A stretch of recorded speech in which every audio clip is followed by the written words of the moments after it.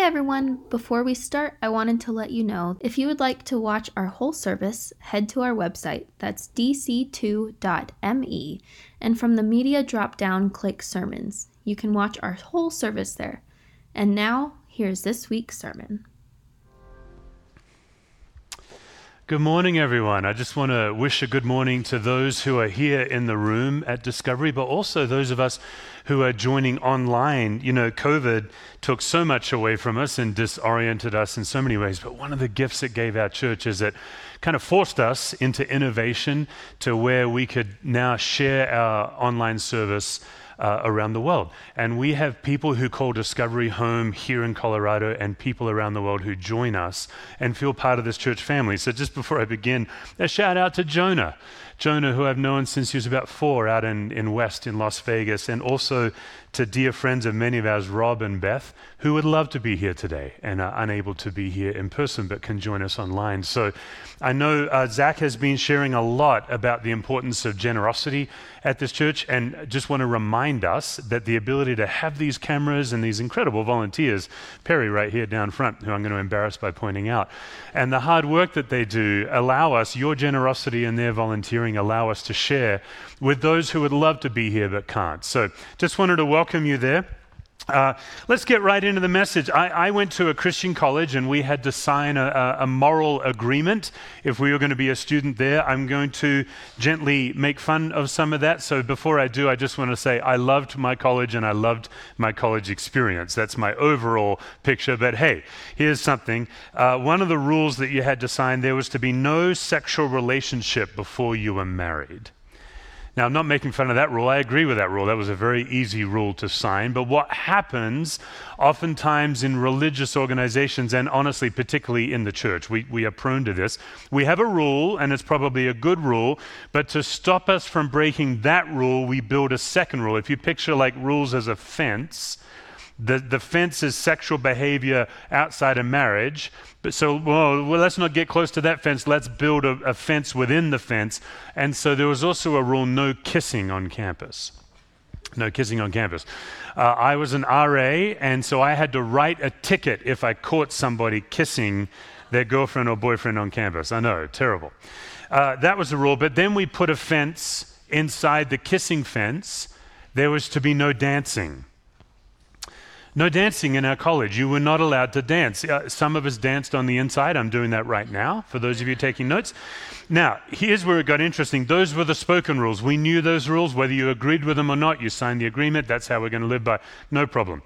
But because there was to be no dancing, when DC Talk and Michael W. Smith came to town for a concert, the school administration removed all the posters for the concert. Now, the whole don't hang up a poster thing wasn't a written rule. We did not agree to that. It was one of those more insidious rules that can sneak into churches. It was an unspoken rule. Have you ever seen that? Have you ever been in some kind of faith community where there's these unspoken rules and everyone seems to know them but no one talks about them? Because it was an unspoken rule, the student team who had put up the posters for, incidentally, a Christian concert, the students were very confused. This isn't against the rules, so they called a meeting with the administrator. I'm not going to name this lady. She's a fine human being. But they sat down with her and they said, we don't understand. We want to go to this concert. We're just promoting it. You took them down. You didn't even ask us first, what's the problem? She said, well, I think you can understand, she said. Since you can't dance at a concert, it's probably best that you don't attend one. Now, what do you think about that, church? What's your take on that? Thanks, Carol. Going to a concert might lead to dancing, and dancing might lead to sex, which affords me my all-time favorite Bible college joke. I've told this a number of times here, if you bear with me. One of the reasons you don't have sex outside of marriage at a Bible college is it might lead to dancing. Now, you can see the logic, of course, you can see the logic, and it used to really bug me, this logic, this fence within a fence within a fence. It used to really irritate me. Pharisees, I would call these people, which is a church slander for somebody who's kind of religious and hung up on these rules. But then I became a parent, and honestly, I'm not going to lie, as a parent, I start to get it. right? Like you make a rule and then your kid kind of slides around the rule. You're like, man, apparently we have to build a fence to keep them from that fence. It's not so straightforward, but I think the problem is if you're not careful, you totally lose the big picture, don't you? These rules within these rules, these fences, they pollute the whole operation. Like, think about it. What's a Bible college trying to do? It's trying to equip people to help human beings connect to God. Like my job, as I graduated from that college, my whole job is to help people understand that God is a God of freedom and love and peace. And the reason you live a certain way or don't live a certain way is so you can be fully alive and free. But if you're not careful, you take your eyes off the fundamentals, off the bedrock, off the foundation of what it's all about, and you suddenly are shrinking it down to whether you can hang up a concert poster or not. Matthew chapter 15. Then some Pharisees and teachers of the law came to Jesus from Jerusalem, and they asked, "Why do your disciples break the tradition of the elders? They don't wash their hands before they eat." Jesus replied, "Why do you break the command of God for the sake of your tradition?" By the way, I should warn you, Jesus is feisty this whole chapter. He is in a mood this whole chapter. Why do you break the command of God for the sake of your tradition? God said, "Honor your father and mother, and anyone who curses his father or mother must be put to death." But you say that if a man says to his father and mother, "Whatever help you might otherwise have received from me as a gift devoted to God," he is not to honor his father with it.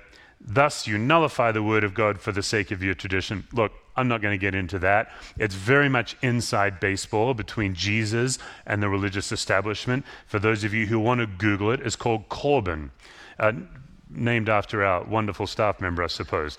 And you can Google that on your own and learn way more than you'd ever want to learn about the nuance of how to honor God and your father and mother, and also in that how to bypass that and still keep all your stuff. That's for another day. But Jesus is feisty. "You hypocrites," he said. "Isaiah was right when he prophesied about you. These people honor me with their lips, but their hearts are far from me. They worship me in vain. Their teachings are but rules taught by men." Jesus called the crowd to him. Like, this is how feisty Jesus is. He takes a private conversation and then he decides to publicly shame the Pharisees. "Hey, you guys doing anything? Why don't you," like it says right there, Jesus called the crowd. "Why don't you come over? This is going to be really good." And he gets a crowd and then he speaks to the crowd about the Pharisees. "Listen and understand," he says, "what goes into a man's mouth does not make him unclean, but what comes out of his mouth, that's what makes him unclean." The Pharisees, for those of you who are not familiar with this, they're just the religious leaders of the day. They were super uptight. They're always the bad guys in the New Testament, which is a little unfortunate because in many ways they were, much like the Bible college administrators, they were just trying to do the best they could to try to help people connect with God. That's really what their heart was. But somewhere they just completely lost the plot. They'd lost the fundamentals about freedom and peace and love, and they got so hung up on the particulars, and they had their own tradition. If you go back and look at this passage, Matthew points out they weren't quoting scripture to Jesus at all. They were quoting from their own fence within the fence, rules within the rules. Just a little aside, 90% of the rules that the Pharisees added to the Bible, 90% of them, were all about how to stay pure. How to stay pure. I'll quote one of them for you from Rabbi Hosea. It's on the screen, and I'm going to quote it in the Old English. "He sinneth as much who eateth with unwashen hands as he that lieth with a harlot." I liked it. That's fine. You can try it later, maybe at work. You could try that at work and see how that goes. I thought that was good. Rabbi Hosea is saying that if you don't wash your hands, it's like sleeping with a prostitute. That'll preach. It's not bad. That's an overreaction. So they're obsessed with how to stay pure. Their whole way of staying pure was keep away from sick and sinful people. Keep away, sick and sinful people. The problem is Jesus' whole way was stay close to sick and sinful people. Stay close to them. How else are you going to spread the freedom and the love and the peace of God? How else are you going to spread purity to people who are impure, unless you get close to them? Just an aside, this isn't really the point of today, but I think it's something that hopefully will fester with all of us and be a gut check for those of us who call Discovery home. It's that Jesus reversed the infection transfer. That's one of the miracles of Jesus. The impure became pure through Christ, not the other way around. It used to be in the Old Testament that we would stay away from sinful people, sick people, lepers, and so on, so we would stay pure. Also, 1990s youth ministry was built on that whole model. Bad company corrupts good character, we kept saying, and that's true, sure. But what's also true, greater is he that is in me than he that is in the world. That's true too. And so we see Jesus putting hands on lepers, and he does not catch their leprosy, they catch his healing. We see Jesus hanging out with sinners and prostitutes and tax collectors. And then you see Jesus again and again all through the Bible saying, you know what? The kingdom of heaven is actually closer than you think. These people getting closer to God. Amazing. And this is one of the reasons he was so ticked off at the Pharisees. This is why Jesus is in a mood for this whole chapter, because this is really the heart of our church, because Jesus is saying, and we coin it this way, no matter what you've done, no matter what's been done to us, we can be pure. Not because of our rule keeping, but because of Christ. We can be whole. We can be healed. Also, as an aside, this isn't also the heart of the message, but I should bring it up. Jesus uses a bit of rabbinical jujitsu here, and he does this a lot, by the way, when he's asked a direct question. When I'm asked a direct question, I feel compelled to answer. When Jesus is asked a direct question, most of the time, let's see, Jesus was asked 183 direct questions, and he answered directly twice, so 181 out of 183 times, he either doesn't answer or he does what he does to the Pharisees, just answers a question with a question. It's a quality Jesus juke tip. When you don't want to answer a direct question, just reply with a question. Now, the other tool Jesus uses, I'm not sure I'd recommend for the rest of us, is he doubles down and steps on their necks. Now, we're 15 chapters into the story at this point. This conversation is obviously part of an ongoing fight. Jesus isn't naturally a highly reactive person. The Pharisees have stepped on his last nerve, and they are doing his number one pet peeve. They are putting unnecessary obstacles between human beings and God. They're adding rules upon rules upon rules, and they're making it harder, not easier, to connect with God. So I'll just say, particularly for those of you who may be newer to this church, or maybe you're wondering if this might be your church home and you're trying other churches, I would just say a couple of things. Beware of faith that is built on petty arguments. Beware people representing God by focusing on the non-essentials. This is also known nowadays as Christian Twitter. What are the Pharisees actually for? We know what they're against. What are they for? What are they doing to help break down obstacles so people can find God? It's hard to tell in the Bible because they were against so much. If someone's always arguing, always pointing out how others are wrong, maybe find another faith teacher or another faith community. And Jesus actually gives us some helpful guidance on what to do with these sorts of religious leaders as our story picks up in verse 12. I love, first of all, the disciples. And the disciples came to him and they asked, do you know that the Pharisees were offended when they heard this? Well, Jesus is like, well, it did cross my mind. I mean, I did call them hypocrites. I mean, we're not to the whitewashed tombs part yet. That's coming. But, I mean, I did say, their hearts are far from God. Of course, Jesus knew they were offended. And he replied, and this is pretty bold language. He replied, every plant that my heavenly Father has not planted will be pulled up by the roots. Leave them. They're blind guides. If a blind man leads a blind man, both will fall into the pit. I have fallen into the trap as some sort of religious leader of trying to reason with these kinds of people, and that was my mistake. I should have just trusted the words of Jesus. Jesus is like, look, it's all going to shake out in the end. Just leave them. They're blind. Then Peter, verse 15, explain the parable to us, Peter says. I told you Jesus was in a mood. Are you so dull? Jesus asked them. Like, really, Jesus? Come on. Like, what happened to the let the little children come to me, Jesus? Where's that Jesus? Where's Will Ferrell's Jesus with the golden fleece diapers? That Jesus is nowhere to be found here. Are you so dull? Don't you see that whatever enters the mouth goes into the stomach and then out of the body? But the things that come out of the mouth come from the heart. And these make a man unclean, for out of the heart come evil thoughts, murder, adultery, sexual immorality, theft, false testimony, slander. These are what make a man unclean. But eating with unwashed hands does not make him unclean. In other words, Jesus is saying, look, these rules within the rules within the rules, abolish all of them. And just work on your heart. Because if your heart is good, then good things will come out, and nothing going in can pollute a good heart.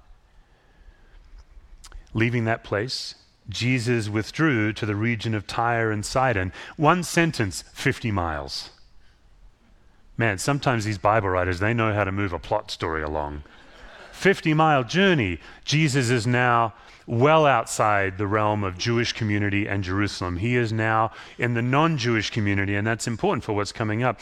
Leaving that place, Jesus withdrew to the region of Tyre and Sidon. A Canaanite woman, that's obviously a non-Jewish woman, from that vicinity, that's her hometown, a Canaanite woman from that vicinity came to him crying out, Lord, Son of David, have mercy on me. My daughter is suffering terribly from demon possession. Okay, it's going to be all right, everybody.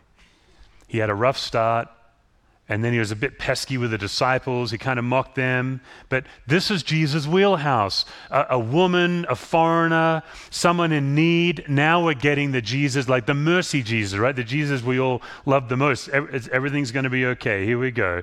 Verse 23, Jesus did not answer a word.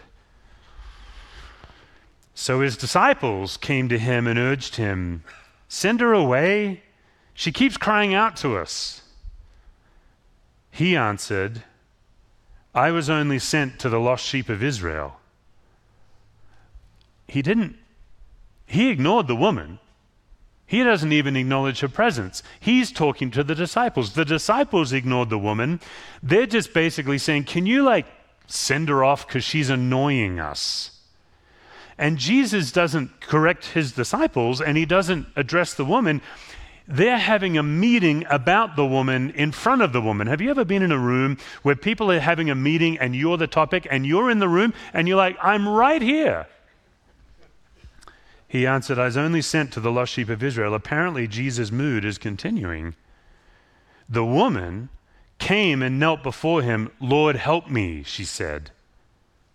Okay, here we go. It's not right to take the children's bread and toss it to their dogs. Whoa. Okay. Enough with the testiness. What does he need to do? Does he need to count to 10? Does he need to go to his happy place? Is someone going to break through to this guy and find a different tone in Jesus? Okay, now on first blush, it does in fact appear that first of all, Jesus is refusing to acknowledge someone because they're not his preferred race. Some of you, particularly those of you raised in church, maybe you've studied the Bible a lot. For some of you, you're like, I think I'll take the pulpit now, Steve, because actually Mark and Luke, the other gospel writers, they give us insight into Jesus. This story is in Mark and Luke, and you can read it on your own time. It's a great story. But in Mark and Luke, Jesus has a completely different tone. He's playful. It's almost like he's gently inviting the woman toward him by teasing her. Not Matthew. In Matthew, the clear reading of Scripture is Jesus is annoyed, irritable, dismissive. Okay, we can soften it a little bit. This is just one little piece. If you jump into the Greek, which is what the New Testament was written in, which is something I barely know much about. I studied it so long ago, I barely remember it, but I do know how to Google. And the word dog there is more playful. It's more like a little puppy. But you can't get away from the fact that he's calling her a dog.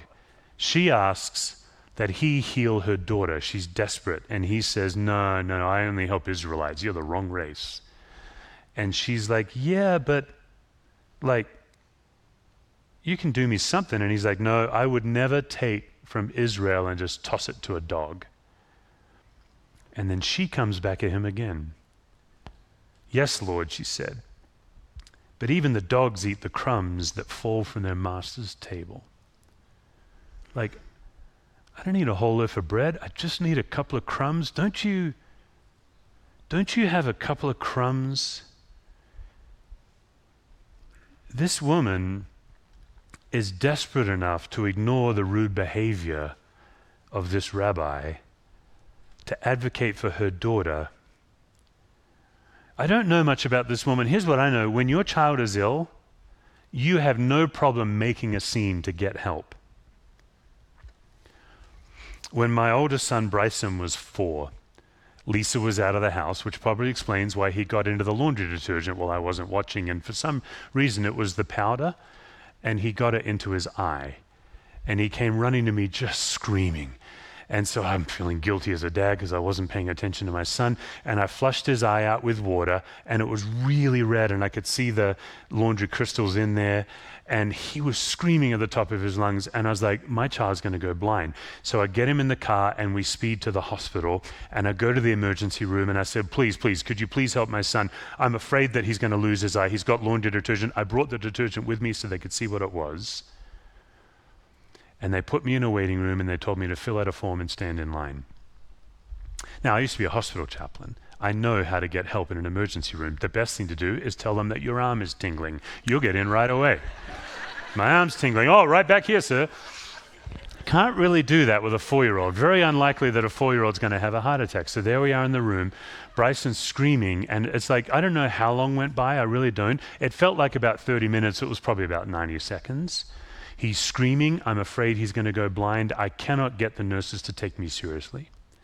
So I walked Bryson out. By the way, I'm not proud of this, but I walked him out to the nurses' station and left him there. And I just said, hey, there's all kinds of fun stuff in the nurses' station. Why don't you help yourself? Just push some buttons and find some things. And then I walked back into the waiting room. And so Bryson is now an unattended toddler in open emergency room in the nurses' station. About 2 minutes later, a very angry nurse is dragging my son into the room. I was just in the room waiting, like this. And she's angry at me. Sir, you must get your child under control. And I'm angry at her. Ma'am, I need you to look at my son's eye or I'm going to lose it. We're both angry at each other. She leaves, does not attend to him. So I just said, let's go visiting patients, Bryson. And I let him walk up and down the emergency room, and just there's curtains there, and we open curtains and we wave at people. And basically I caused an absolute scene until they got fed up and they treated my son. Now, I'm not saying I was right in this situation, and I'm not using myself as a hero in this story. All I'm saying is when you're a parent and your child's suffering, desperation will make you do anything to get the attention of anyone when you know that they can help. And this woman, she knew Jesus can help my daughter. Now, why did he act this way? Honestly, I don't know. I've been studying this passage for the last couple of weeks, and none of us have the insight into what was going on with Jesus. Maybe he didn't want to. Maybe he was in an irritable mood because of the Pharisees. Maybe his silence was something else. Maybe he was setting up a lesson for everyone's good. Matthew doesn't really record what Mark and Luke show us, that Jesus might have been playful here and extracting something deeper out of this. All I know is a desperate woman did what she had to do to get the person who could help her to help her. Isn't that the plight that many of us find ourselves in? Do you have someone you love right now who is suffering or struggling? And you're fretting and you're praying and you're researching and you're trying to figure out what to do? And surely, isn't part of your faith struggle, particularly those of us who are followers of Christ in this room, isn't part of your faith struggle that you know God can wipe it all away? In fact, most of the people that make it to my prayer list are kind of in that category of only God. You know what I'm talking about? Only God can do something. And how much of our faith struggle is simply down to that God can, but doesn't always. Like, have you ever been in that situation? Maybe it's your life or maybe the life of a loved one, and you've even said to God, God, you can heal this person. It's no sweat off your back. You can do it. You can click your fingers and healing. They're gone. But God doesn't always. Or maybe another way to say it is God doesn't enough. Yes, I believe God heals. Yes, I've witnessed the healing of God. I just would like one more, please. Or 10 more, please. And I'll just say, if you're in that boat, there's nothing wrong with that. If you are pleading with God, the only being in the universe that can actually do something, and you're pleading with that God, it's complicated, isn't it? Because God can. And so our faith is severely tested at times because we profoundly believe in a God who heals, but our loved ones stay suffering. This story reminds me of a parable that Jesus told about a widow who needed justice. She was being bullied. Somebody with power was wielding their power against her, and she was being bullied, and her neighbor was a judge. And she needed an advocate to help her with this bully, someone who was taking advantage of her. And her neighbor was a judge. He had the power to protect her with the law. The problem is he was completely indifferent. He didn't care. It didn't matter what was in his heart. She didn't need him to care. She just needed him to hit that gavel and use his power to protect her. So because he was her neighbor, this is a story of Jesus. You can read this. It's one of his more famous parables. She bugged him and bugged him and bugged him all times of the day and night. When he was in bed, she would knock on his door like after hours. She didn't make an appointment with the judge down at the courthouse. She waited till he was at home in his pajamas in bed, and she knocked and knocked and knocked and knocked. And in Jesus' story, the judge is muttering to himself in bed, that blasted widow, that judge is saying, she never leaves me alone, but I'm not going to get up because I don't reward that kind of behavior. And she's just knocking and knocking and knocking. Why? Because she has nowhere else to go and she has nothing to lose. And Jesus says that judge will get out of bed. Not because he cares, not because he wants to, but just to stop the knocking, just so he can get a good night's sleep. And he'll get out of bed and he'll say, what do you want? And the woman's like, this guy is bullying me and you can do something about it, and I ain't leaving until you do something about it. And the judge is like, fine, and writes a writ and protects the woman and goes back to bed. And that's the parable. It's an odd story because as Jesus tells it, we are the desperate widow and God is sort of the judge who doesn't care but will get out of bed if we just bug him enough. It used to be when I first started preaching, I'd get really worn out on a Sunday afternoon and I'd need a Sunday nap. This is when my kids were all really young. My son Andrew, who played guitar today in the band, Andrew is a raging extrovert. He's the most extroverted in all the Cuss family, and he loves to spend time with people. So when he was very, very young, 4 or 5 years old, nap time on Sunday was brutal for him because he'd get bored. He wanted me to wake up and play. Now, I loved playing with Andrew. It was a great delight for me, but I loved my nap as well. And to be honest, I needed my nap. And one time, I woke up from my nap to the sound of a door opening and closing again and again, just outside my bedroom door. There's a bathroom right outside my bedroom door in the hallway. And someone was standing outside the bathroom, just opening and closing that hallway door again and again and again. It was really loud, got me up, it woke me up, and I went to see what was going on. And there's little Andrew methodically opening and closing this squeaky door. And he saw me up and acted surprised. Oh, you're up, he says? Do you want to play? In that moment, I wasn't wild about it, I'll be honest. But after a few minutes of play, I was really glad he got me up. Is God an indifferent judge? Is God the God who prefers the afternoon nap over being with us? Is God the God that won't heal some woman's desperate daughter because she's the wrong race or he's irritable? No, Jesus says. At the end of that parable with the widow and the judge, Jesus makes a really important point. He says, if this indifferent judge will get out of bed to help, how much more, Jesus says, will your heavenly Father who loves you, happily come to you. I'm not quite sure what Jesus' disposition was to this woman. What I know is that Jesus, all through his life, likes to remind us that God is a how much more kind of God. That if our hearts love to help people when they're in need, how much more does God love to help those when they are in need? If you, Jesus says, who love your children, love to give good gifts to your children, how much more, Jesus says, does God love to lavish you with gifts? So keep knocking. Get in front of God. Cajole God if you have to. That's what the Canaanite woman did. The story is fascinating to me. She's the only foreigner in the meeting. She's the only non-Jewish person in the room. She's the only woman. She's an outsider.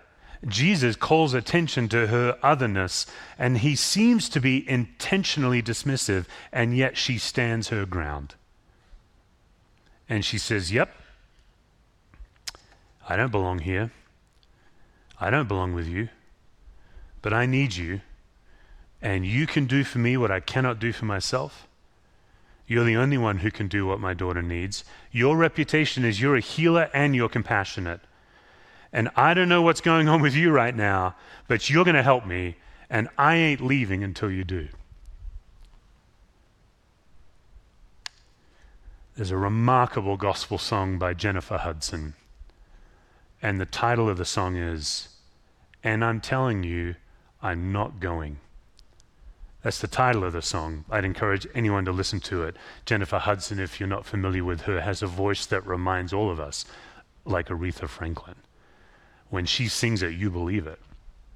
In the song, she's in a rough spot with her man, and he's thinking about storming out of there and ending the relationship. He's threatening her that this is the end, and she's realized that their fight has gone maybe to a stage that might be terminal, and she's suddenly afraid that she's going to lose the man she loves. And the song culminates with a repeated line, "I'm staying, I'm staying, I'm staying." And then she says, "And you're going to love me." And that's what this woman does with Jesus. Jesus clearly likes this kind of character in a person. Someone made a meme out of it.